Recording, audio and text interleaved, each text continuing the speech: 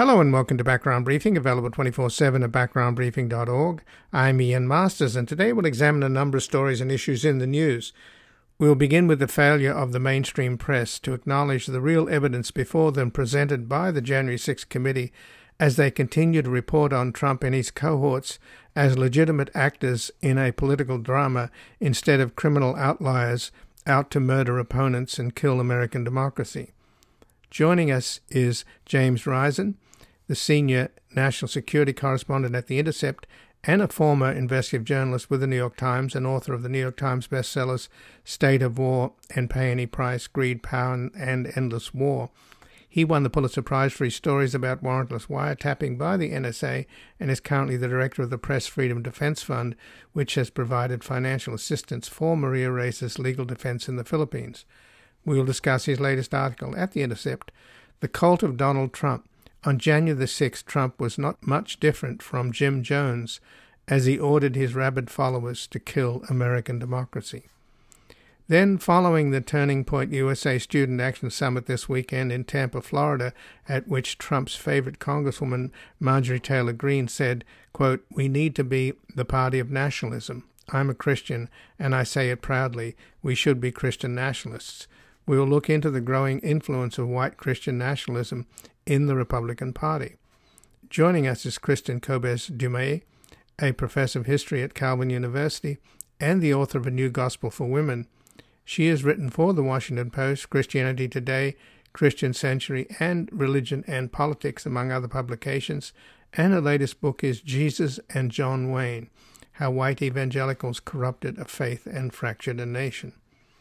Then finally we'll look into the Pope's visit to Canada, where on Monday he said in apologizing for Canada's residential schools, 60% of which were run by the Catholic Church from the 1880s to the 1990s, quote, "I humbly beg forgiveness for the evil committed by so many Christians against the indigenous people. I am deeply sorry for the ways in which, regrettably, many Christians supported the colonizing mentality of the powers that oppressed the indigenous peoples." Joining us is Link Kessler, an associate professor of First Nation Studies in English and formerly the director of the University of British Columbia's First Nation House of Learning, where he was also senior advisor to the university's president on Aboriginal affairs. And before we go to our first guest, this program is completely independent without corporate sponsors and advertising, relying entirely on your support. So we ask you to take a moment and visit backgroundbriefing.org/donate or go to our nonprofit media foundation at publictruthmedia.org, where you can keep us online and on the air on a growing number of stations for as little as $5 a month. Help sustain us into the future so that we can continue to provide breaking news analysis from the most knowledgeable guests at home and abroad.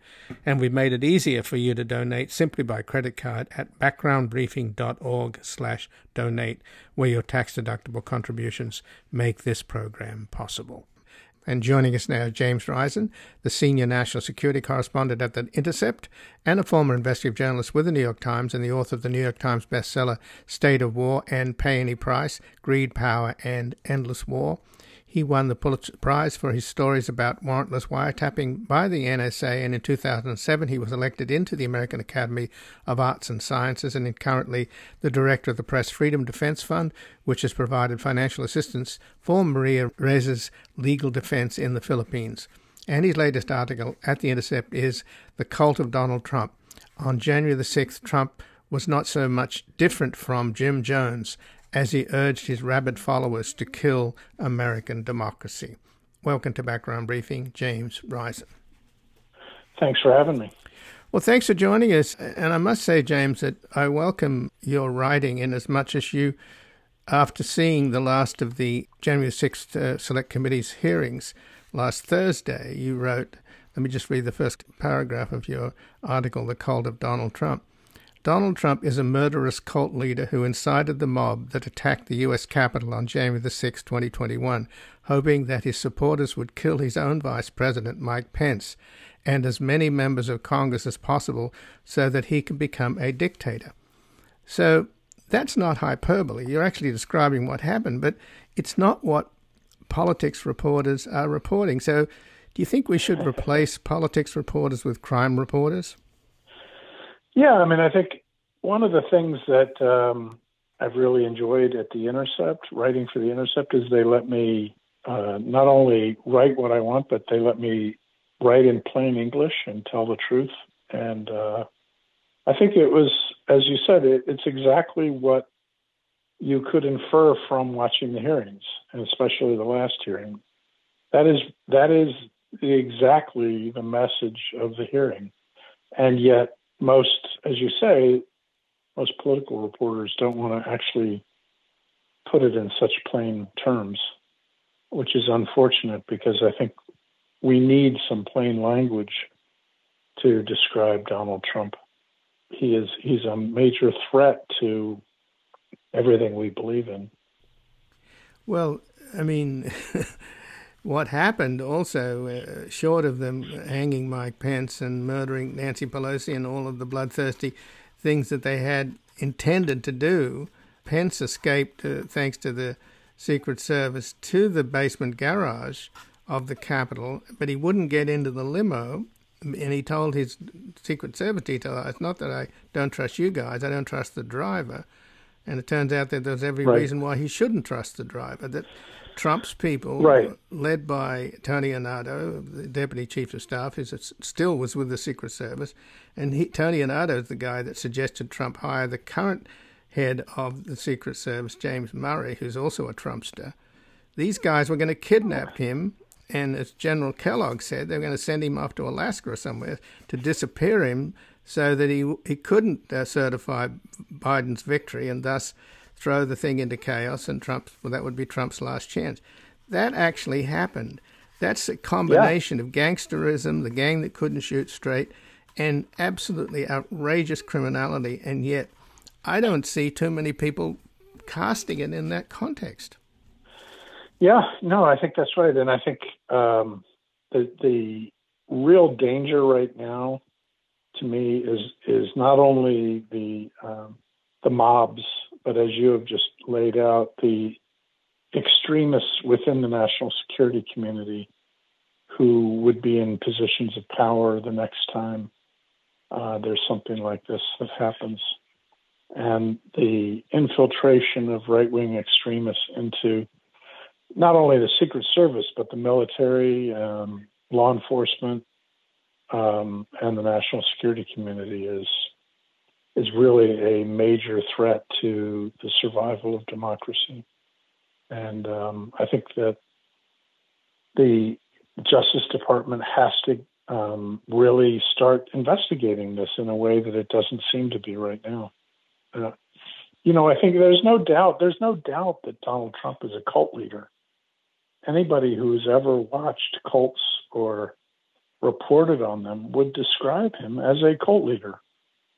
And the idea that, plain English like that is somehow unconventional journalism, I think is just wrong.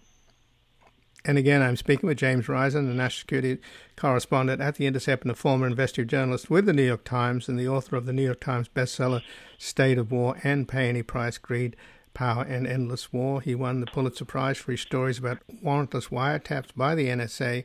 And in 2007, he was elected into the American Academy of Arts and Sciences and is currently the director of the Press Freedom Defense Fund, which has provided financial assistance for Maria Resa's legal defense in the Philippines. And his latest article at The Intercept is The Cult of Donald Trump.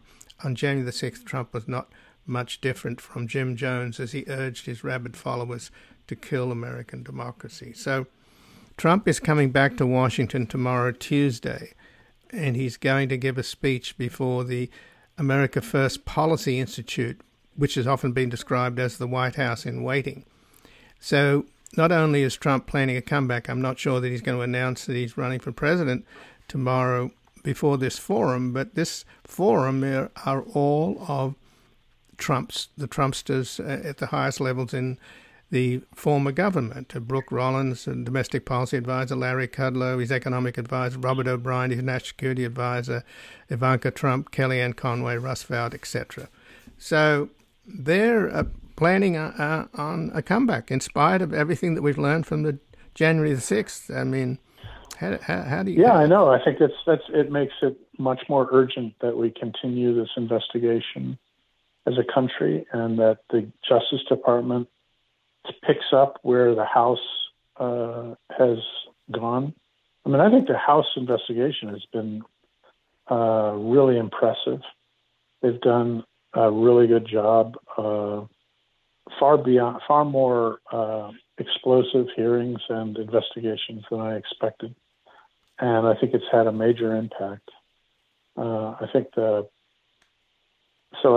it's really damaged Trump, and I think he's really the only reason I think he's thinking about announcing for president in the near future is because he wants to, then claim that he's the victim of a political witch hunt with all the investigations underway against him. So I don't think it has anything. I think he's running from all the investigations, and I think I think there's plenty of Republicans who now see that, and they're looking for somebody else to run. So I think I just think right now it's somebody has to recognize and start speaking out very clearly about what Trump really is. And so that's what I was trying to do.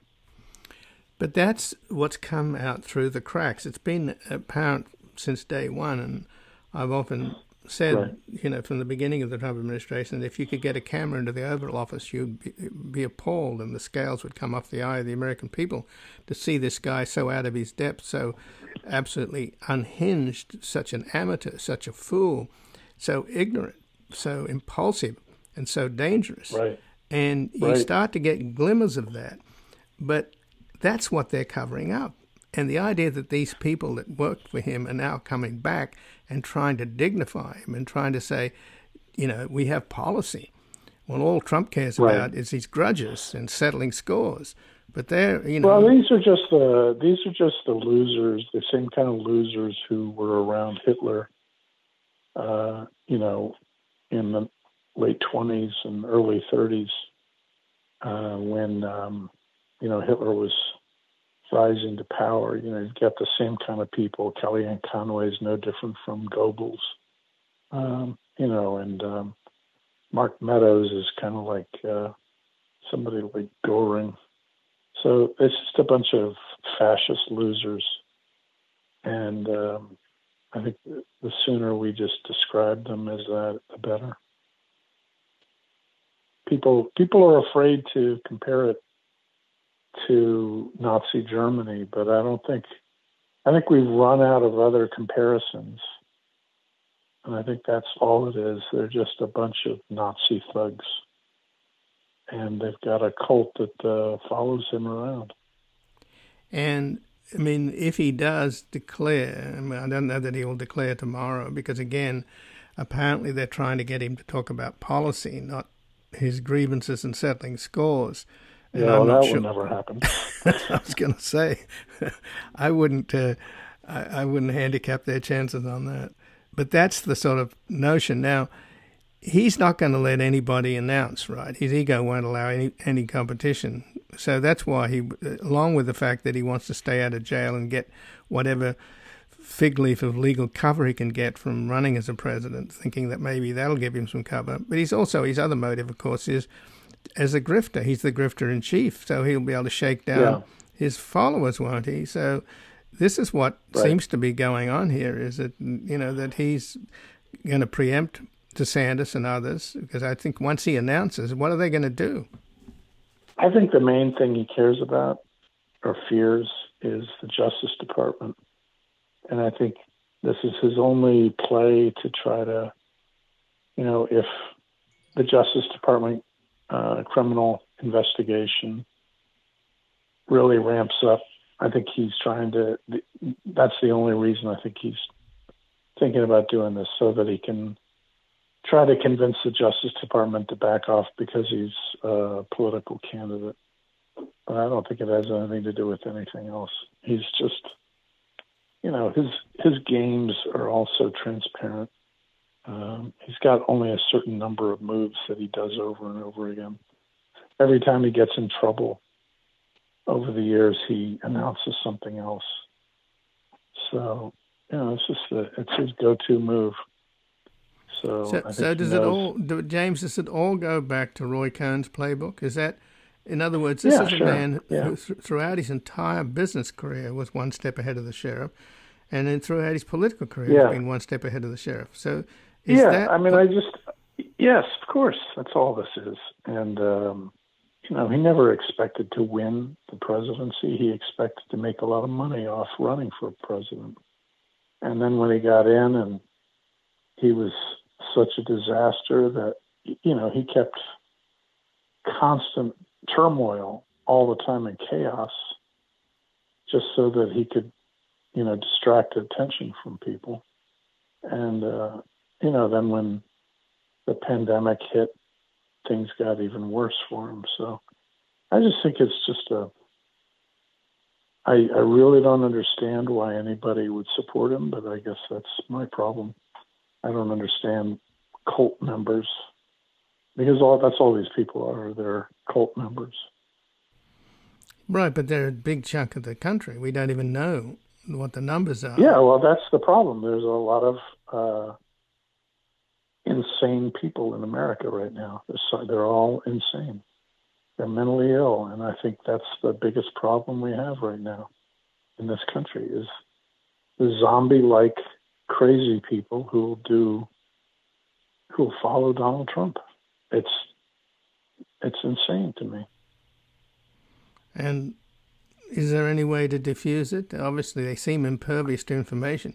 I mean, they do have these propaganda organs like Fox News that are continually propagandizing lies. Well, I think there's been some interesting stories lately that the Murdochs are trying to get Trump to not run, which it'll be interesting to see if they want him to step aside for DeSantis or somebody like that. But it's a monster that they created. So, right. No, I am. It's a very depressing outlook. But I just think you've got a major as you said, a significant section of the country that is, in my opinion, insane.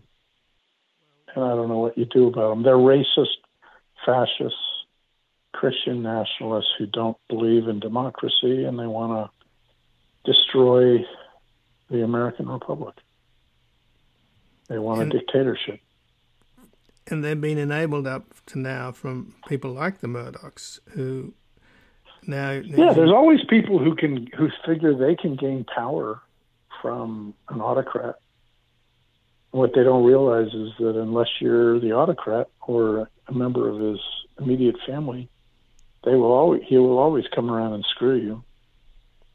Just look at the people around Saddam Hussein or Hitler. Right. If you think that you're in with Donald Trump, all you got to do is look at the Night of the Long Knives and what Hitler did to Ernst Röhm. So, I think the Nazi comparisons are the only ones that make sense today. So if the Murdochs are then the Goebbels, actually, the German equivalent of Murdoch, of course, was Alfred Hugenberg, who controlled an enormous amount of the media, and his ex-wife, who he married when he was 17, ended up as Goebbels' wife, but eventually Goebbels took over all of his holdings. But in terms of the comparisons here, if the Murdochs turn against Trump, which they're starting to do from the New York Post's editorial and the Wall Street Journal's editorials, I don't think they can control Hannity or Tucker Carlson, can they? Well, they own Fox News. So I know, but can they get those guys to suddenly start talking sense? I doubt that. I don't know. That'll be interesting. I just think that I don't know what to say other than it's plain as day right now that the man he's a psychopath and a cult leader, and there's a bunch of people who will follow him around and do anything he tells them to do. And you've got the video footage that the committee showed of the mob inside the Capitol reading his tweets And they were doing exactly what he told them to do. And then when they finally said on television, please go home, they had video of people in the Capitol looking at their phones saying, he just told us we should go home. And so they started to go home. It's unbelievable. Well, and anybody who thinks there's anything more complicated than that is trying to look for some, something that isn't there. He is a cult leader. He incited a mob to destroy American democracy, and he should be held accountable for that. Well, James Risen, I thank you for joining us. I appreciate it. Sure. And again, I've been speaking with James Risen, who's a senior national security correspondent at The Intercept and a former investigative journalist with the New York Times and the author of the New York Times bestsellers State of War and Pay Any Price, Greed, Power, and Endless War. He won the Pulitzer Prize for his stories about warrantless wiretaps by the NSA, and in 2007 he was elected into the American Academy of Arts and Sciences and is currently the director of the Press Freedom Defense Fund, which has provided financial assistance for Maria Reza's legal defense in the Philippines. And his latest article, The Intercept, is The Cult of Donald Trump. On January the 6th, Trump was not much different from Jim Jones as he urged his rabid followers to kill American democracy. We can take a brief station break and back look into the growing influence of white Christian nationalism in the Republican Party.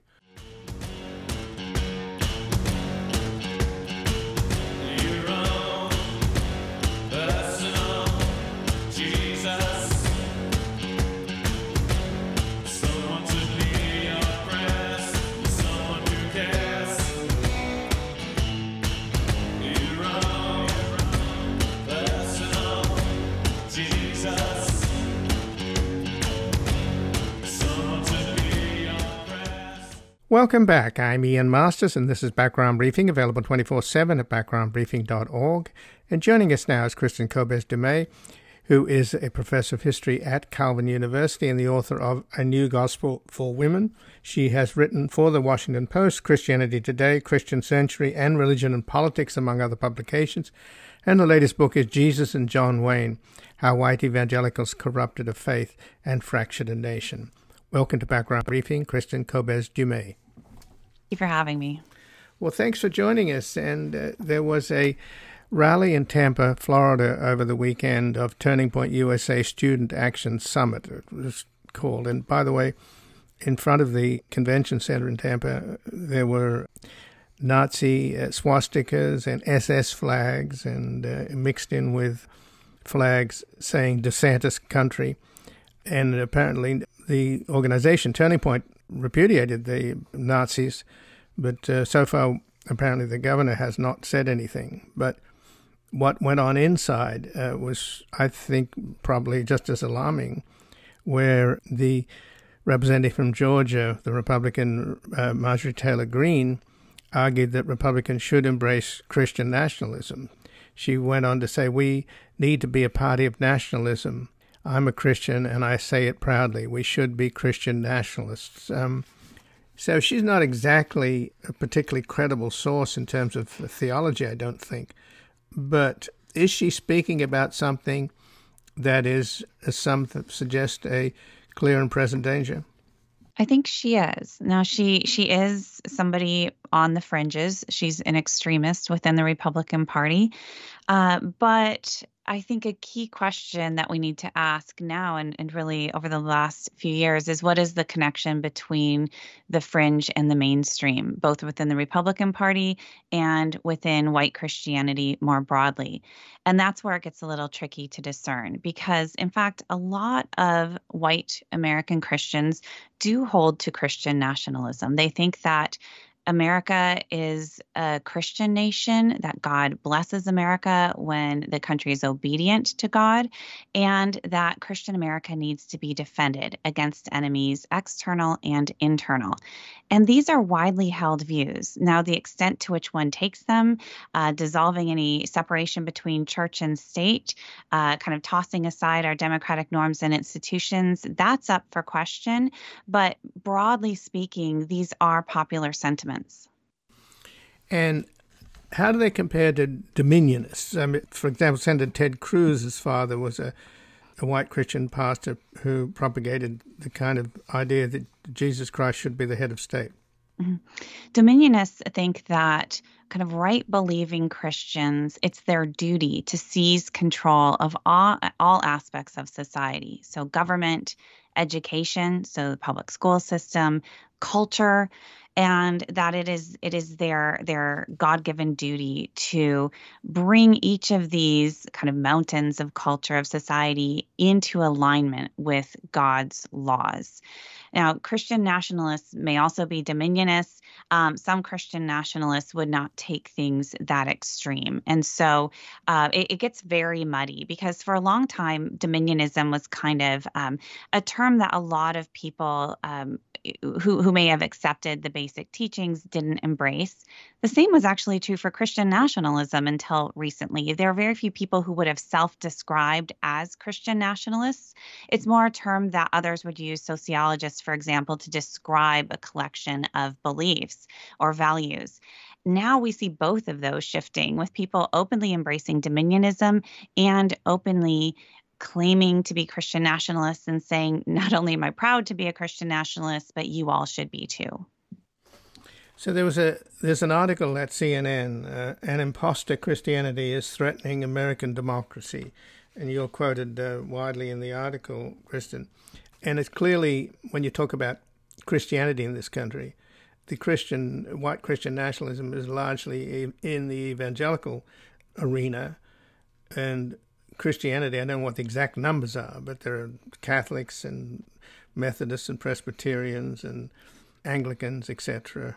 So there's quite a broad swath of religion, and I don't believe that these white Christians speak for Christianity in its broadest sense. So when you talk about the Constitution and we the people, what percentage of we the people are we talking about here? Yeah.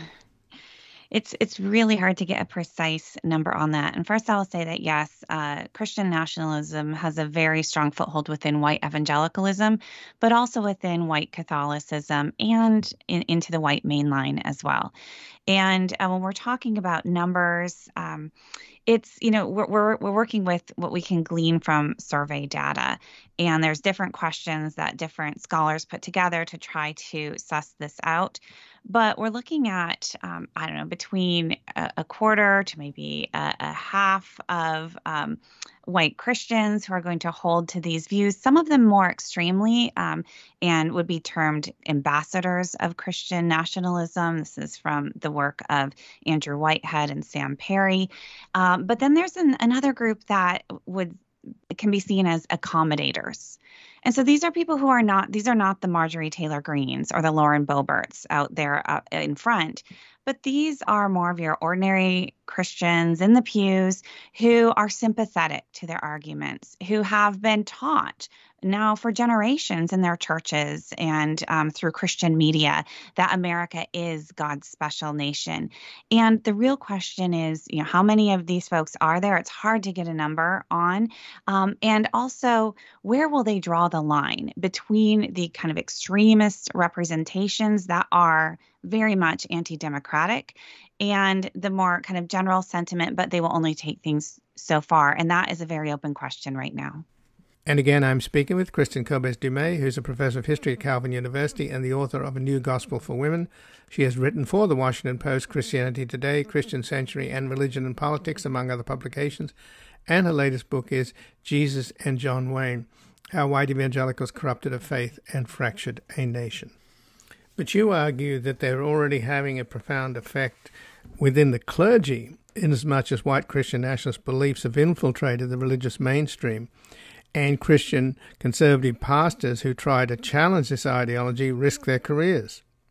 Yes, in many cases, that's true. So this has been so deeply ingrained for generations now, even though it's getting a lot of media attention in this moment. These basic beliefs that America is a Christian nation and that it's up to faithful Christians to really defend the faithfulness of the country, that has been around for more than half a century in very clear forms. And so what and it's really become a popular movement and a populist movement. On the one hand, there are powerful entities behind the scenes. You've got organizations like the Council for National Policy. You've got networks. You've got a lot of money behind this. On the other hand, it has been so thoroughly embraced at the popular level by generations of Christians now that any one person, say a pastor, is I mean, I hear from these pastors nearly every day. They write to me. I just got a letter a couple of days ago from a pastor who said, I was one of these people until suddenly there I was in church and I saw our 4th of July celebration. We had an American flag over the baptistry. And I thought, this is heresy. And when he tried to confront that, he didn't change the church. The church pushed him out, right? That's how this is working. And so it's very hard to turn the tide in any particular location. So how do you combat this? How does mainstream religion, I mean, you would have thought that the Bible itself and the prophet Jesus would be sufficient. He didn't hate homosexuals. He didn't carry an assault rifle. He didn't celebrate capital punishment and so forth. And one of the mantras, of course, on white Christian right, amongst white Christian nationalists, is that it's a white Christian country. The founding fathers founded the country on that basis. But of course, the founding fathers were atheists, Unitarians, deists, liberal Protestants. The spark of the revolution came from Tom Paine, who was an atheist, who famously said, "Belief in a cruel God makes a cruel man." It's really hard to combat this just widely held belief because it's so infused, the popular culture of evangelicalism, and it's been reinforced for so long from so many places. And so you can, Christian historians have been working to challenge these false views of America's founding in exactly the way you were presenting. But their books don't sell nearly as many as the Christian historians who are perpetuating this mythology, right? Christian radio, Christian television, it's just infused with these teachings. And yes, you can look at particular Bible verses, and Christians internally will have these debates among themselves. But this is not a kind of equal fight in that in many white Christian denominations, the resistors are really in the minority. And this is where that language that was used in the CNN piece of imposter Christianity is somewhat problematic. Because on the one hand, that's perfectly fine to claim that this is not real Christianity as a theological argument, and Christians will have this debate among themselves. But as a historian, I have to say this is, in fact, a very real and powerful manifestation of American Christianity, and it has been for a very long time. So let's talk about this movement to white Christian nationalism and Donald Trump, inasmuch as so much of the theology of white Christian nationalists is based upon the Book of Revelation, and so much of the fundraising that goes on. I've often wondered why it is that there's such an investment in the end of the world, and much of what is propagated by these preachers who seem to be entirely focused on the Book of Revelation is a kind of spiritual pornography, because it means that people like me and everybody I know, we have to die in the lake of fire, and it's our burning flesh that allows them to rapture up to heaven. So it's pretty aggressive, isn't it? I mean, it's and their idea of a leader, which I think Donald Trump to some extent fits the bill. You describe him as being refashioning Jesus into a kick-butt savior. So let's talk a little bit about the vision of this kind of violent idea that only those chosen few are raptured up to heaven while the rest of us burn in the lake of fire. Yeah, I was raised in a conservative Christian community, and not one that emphasized this kind of apocalyptic vision very much at all, in fact. And so here, too, there are kind of competing versions of Christianity, even within American conservatism. And so the Christianity that I was taught focused much more on restoration and on bringing about human flourishing and this kind of peaceful vision of what the end times would look like. So very much competing visions. When I was doing the research for Jesus and John Wayne, what I noticed is many of the writers in who were perpetuating these ideals of a very militant Christianity and a very militant Christian manhood to carry that out, were not drawing on the Jesus of the Gospels much at all. They were explicitly rejecting teachings like turn the other cheek, saying you can't teach a boy to become a man by telling him to turn the other cheek. And they were saying that, not in this time because the threat is so dire. And instead, they would look to the book of Revelation because that's where they could get this martial kind of imagery. And that's where they could get the kind of justification for the sort of ruthless seizing of power that they were already kind of, planning to take part in.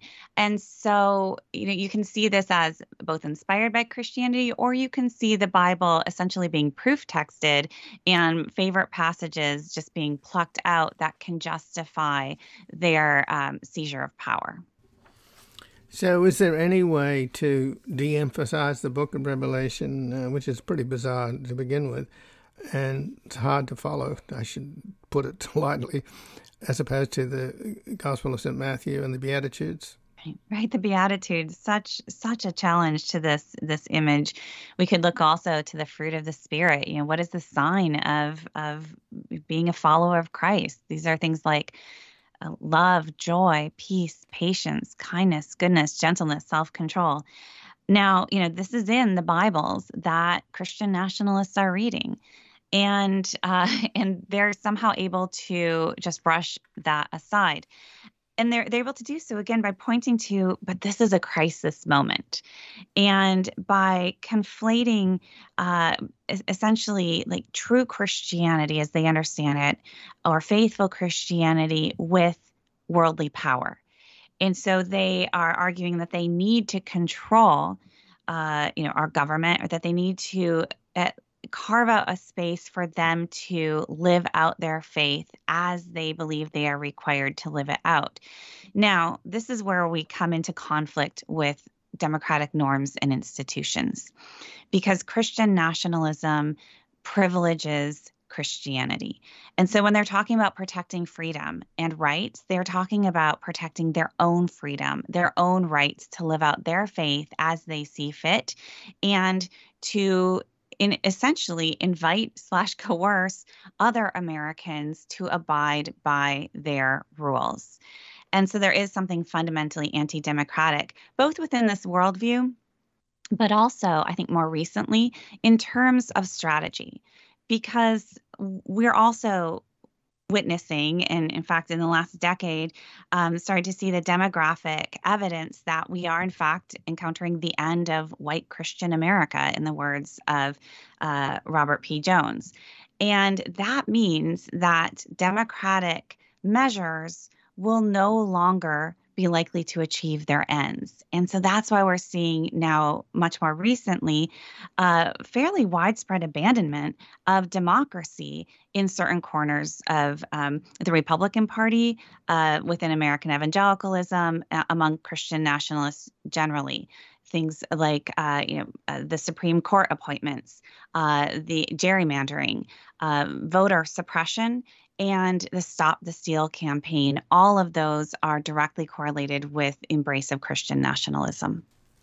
So just in the last minute then, Kristen, we were talking earlier about Marjorie Taylor Greene and Lauren Boebert. They are on the fringe, but they're increasingly becoming the face of the Republican Party, which is controlled by Donald Trump. So this is a big part of Donald Trump's coalition. And curiously enough, the one person who was brought onto the ticket, Mike Pence, who brought in the Christian vote, Trump was perfectly happy to have him lynched. I mean, is that not getting through? It doesn't seem to be. I have not seen much reaction at all on that front among Trump supporters, among Christian nationalists generally. It's shocking, but in fact, there was evidence that should have pointed in this direction if we were looking years ago already, in terms of many conservative Christians were happy that Trump appointed Pence as vice president, but they much preferred Trump in the Oval Office than Pence. And so during the impeachment, at that point, it was very clear that the vast majority of Trump's Christian supporters had a strong preference to keep Trump in office and not replace him with Mike Pence. Well, I thank you so much for joining us here today, Kristin Kobes Du Mez. Thank you for having me. And again, I'm speaking with Kristin Kobes Du Mez, who is a professor of history at Calvin University and the author of A New Gospel for Women. She has written for The Washington Post, Christianity Today, Christian Century, and Religion and Politics, among other publications. And her latest book is Jesus and John Wayne, How White Evangelicals Corrupted a Faith and Fractured a Nation. We're going to take a brief station break and back looking into the Pope's visit to Canada, where he apologized to the Indigenous peoples, saying, "I humbly beg forgiveness for the evil committed by so many Christians against the Indigenous peoples. I'm deeply sorry for the ways in which, regrettably, many Christians supported the colonizing mentality of the powers that oppressed the Indigenous peoples." Oh, my name, it ain't nothing. My age, it means less. The country I come from is called the Midwest. I was taught and brought up there, the laws to abide, and that the land that I live in has God on its side. Welcome back. I'm Ian Masters, and this is Background Briefing, available 24/7 at backgroundbriefing.org. And joining us now is Link Kessler, an Associate Professor of First Nations Studies in English and formerly the Director of the University of British Columbia's First Nations House of Learning, where he also was Senior Advisor to the university's President on Aboriginal Affairs. Welcome to Background Briefing, Link Kessler. Oh, thanks. I'm happy to be with you. Well, thanks for joining us, Link. And today in Alberta, Canada, Pope Francis said, "I humbly beg forgiveness for the evil committed by so many Christians against the Indigenous people. I am deeply sorry for the ways in which, regrettably, many Christians supported the colonizing mentality of the powers that oppressed the Indigenous peoples." So the Pope prayed at the cemetery in the site of one of these residential schools run by the Catholic Church, and then addressed a number of the Indigenous peoples in that community in Massachusetts in Alberta. So you yourself, I think, Link, are a victim of these schools, are you not? How far? My mother was actually a student at one of the similar schools in the United States, the Haskell Indian School, back in the 1920s. I see. So. But this is an area of your expertise. So. Yes, and it certainly has been a feature of my life and my family's history, without a doubt. So how do you feel about the apologies, and how do you feel that the Indigenous First Nations communities in Canada feel about it? Well,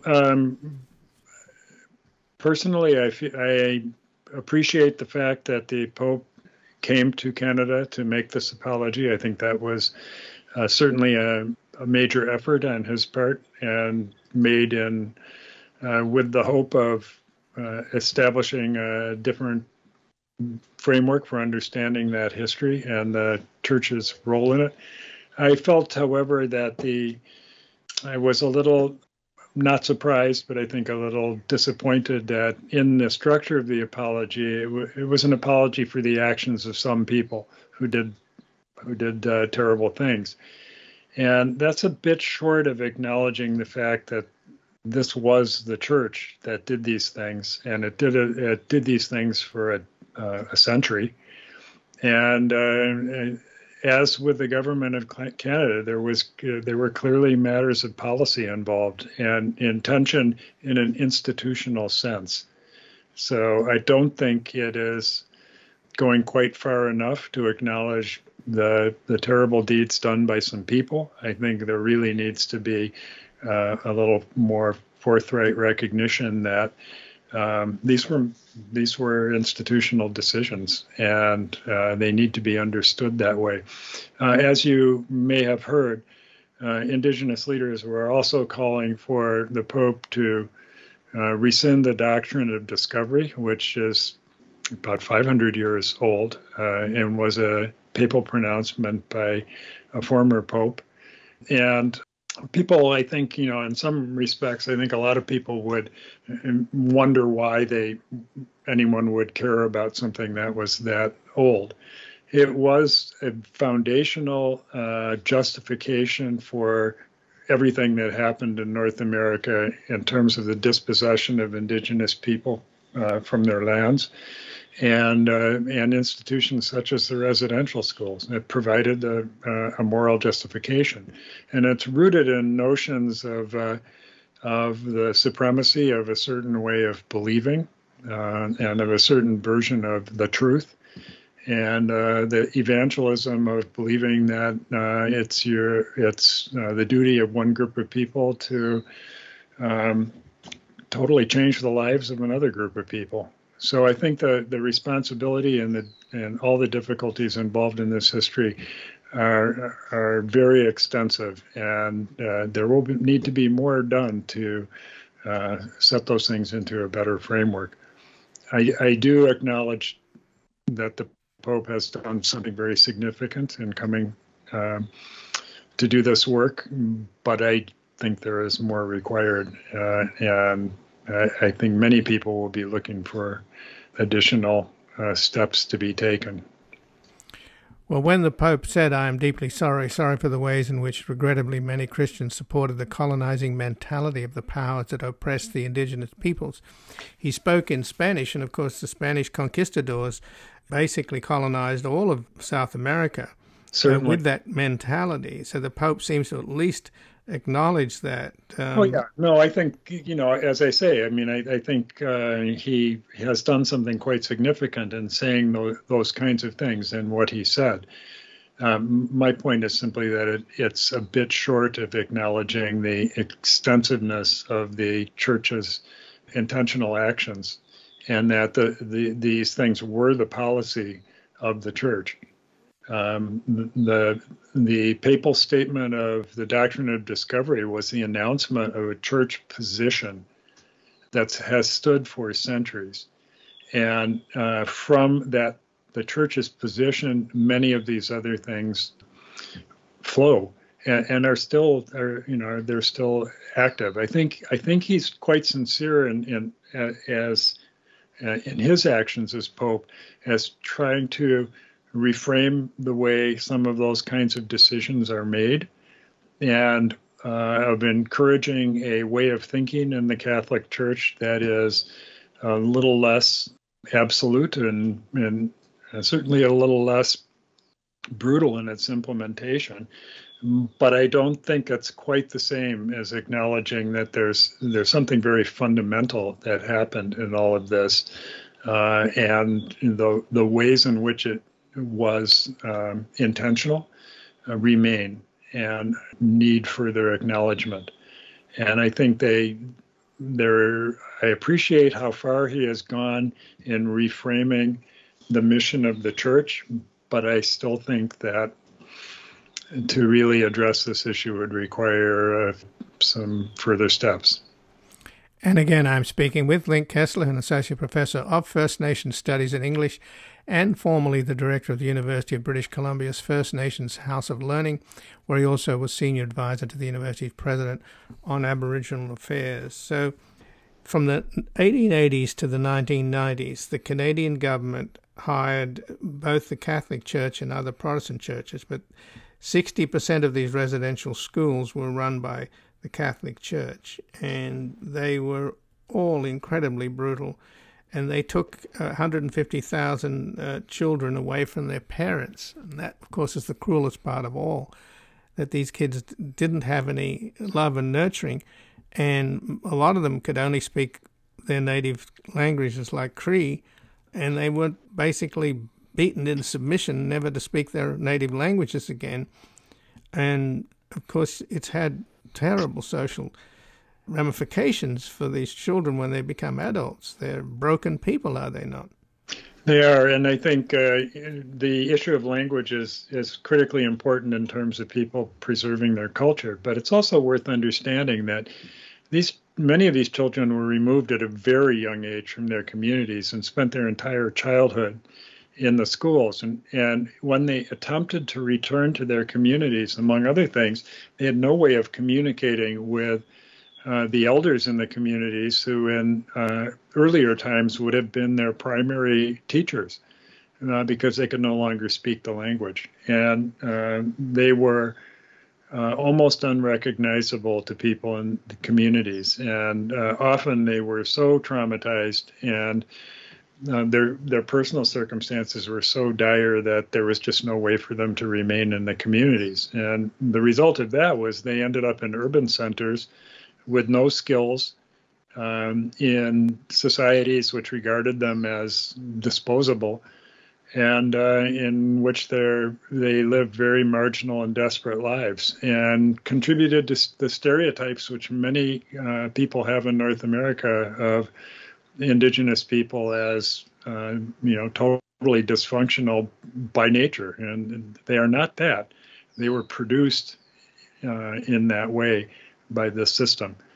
And so it's really the systemic nature of all of this is the thing that is most important to understand. And it's a really formidable history to fully understand. Well, a lot of the children, of course, did not survive these schools. Many died, thousands died.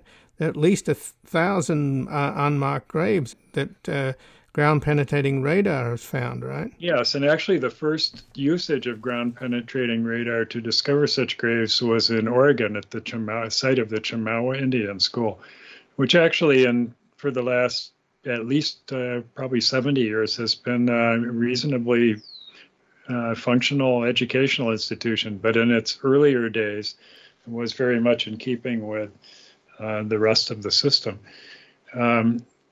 So that's a history which is shared across North America. And I think in Canada, the really difficult parts of that history persisted much longer and with much more support and complicity of successive Canadian governments, where reforms within the Indian school system in the U.S. began in the 30s and to greater or lesser degrees did produce change.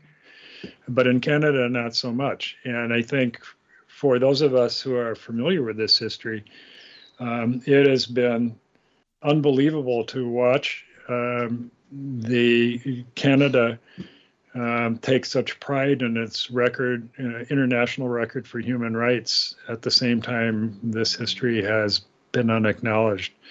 And actually, I had a discussion encounter with a former Governor General of Canada, who is a very decent person, who was talking about the Canadian record in human rights. And it was right after we had toured a massive sculpture at UBC, what people would think of as a totem pole, which relates to the Indian residential school history.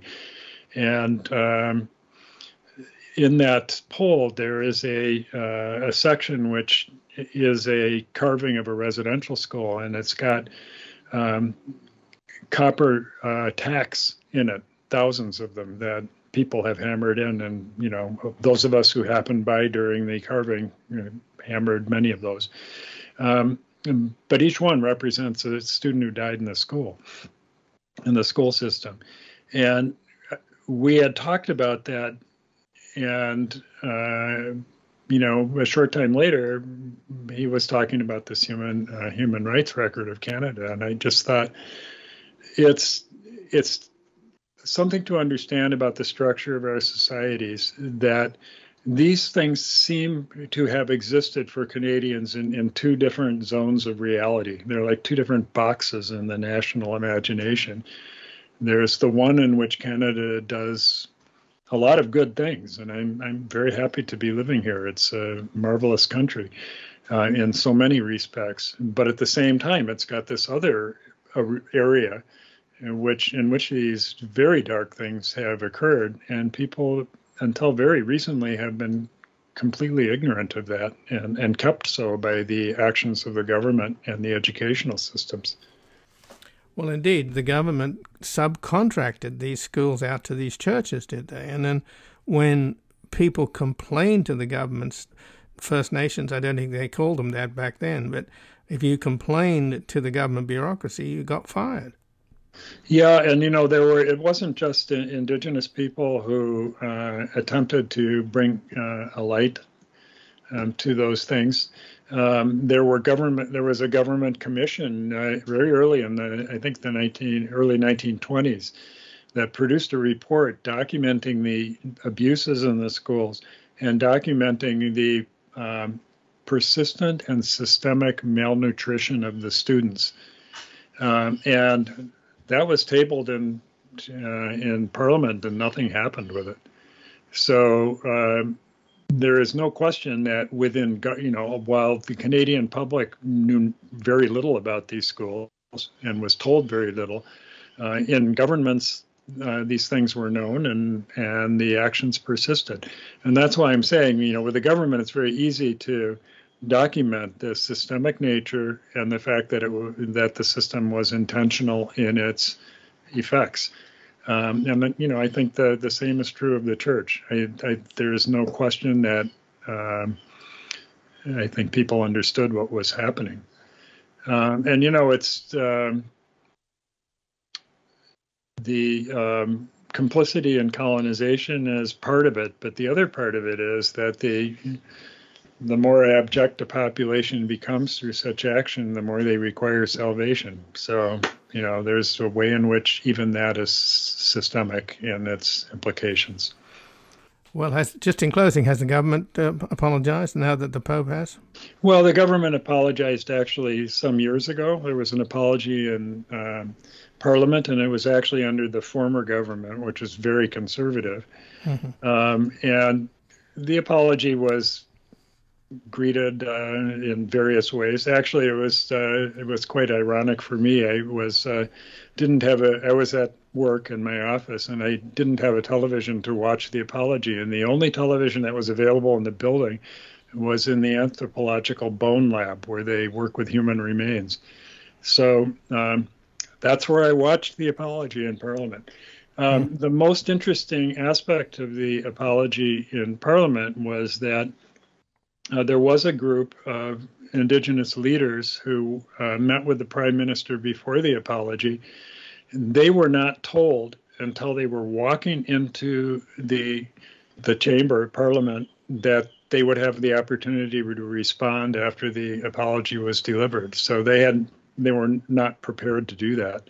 The last one who spoke, Bev Jacobs, who was the president of the Native Women's Association of Canada, she made a really good point, and she said an apology after which the actions for which one is apologizing continue is a very limited form of apology indeed.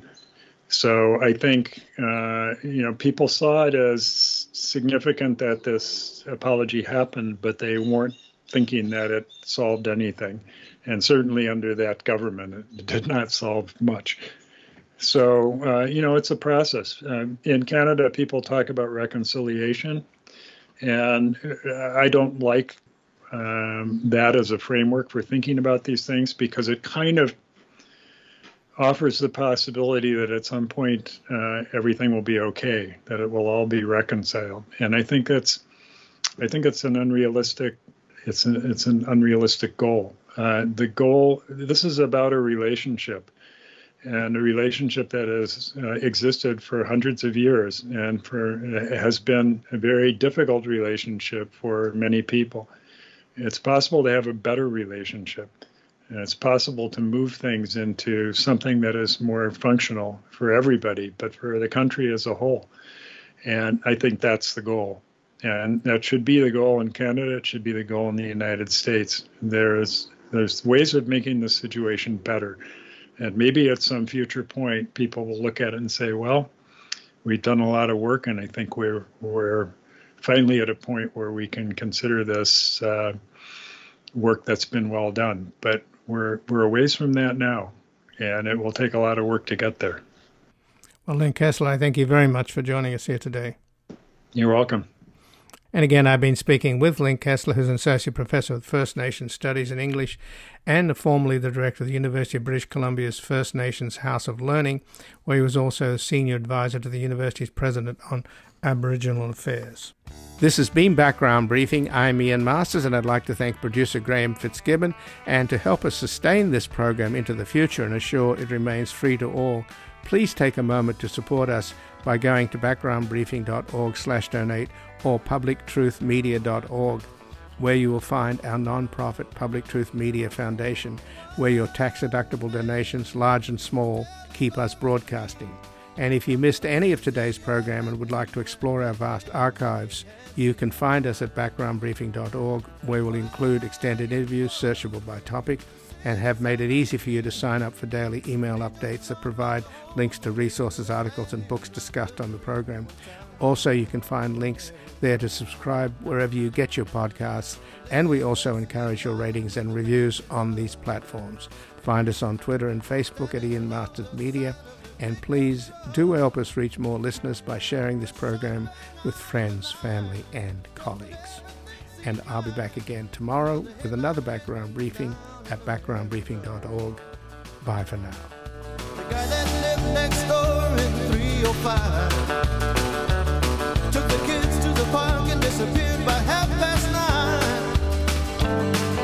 Who'll ever know how much she loved them so? That dark night alone in America. A quiet voice was singing something to me, an angel song about the home of the brave in this land here of the free. One time, one night in America.